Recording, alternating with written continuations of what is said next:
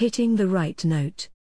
Lewis from Liberia shares her thoughts on singing, schoolwork and her musical ambitions. Lewis loves to sing. The musical 13-year-old is one of 115,717 children in Liberia who receive Mary's meals each day at school. This is her story, in her own words.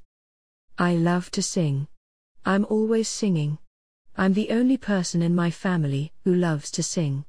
I love gospel. I just love to sing the word of God. Before, when I was living in town, I was in a choir, but the church I attend here has no choir.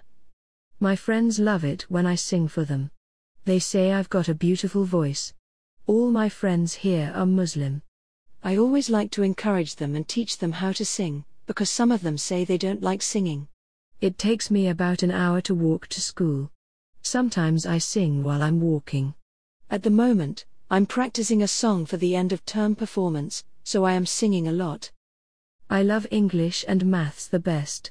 If you know maths, you can calculate anything, and if you learn English, you know how to speak well. Anyone who goes to school can learn to speak well. Sometimes, I can feel weak if I don't eat. I didn't eat anything this morning, but I'm feeling all right. I've got 3 brothers, I'm the only girl.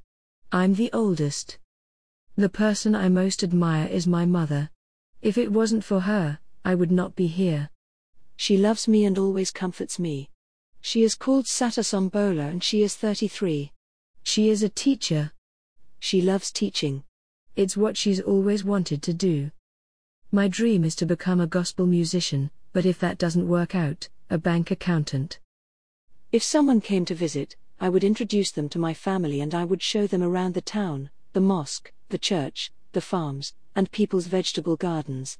In Liberia, poverty prevents many children from going to school. Others leave lessons early to go in search of food. The promise of a nutritious daily meal in their place of learning helps students like Lewis to gain an education and follow their dreams.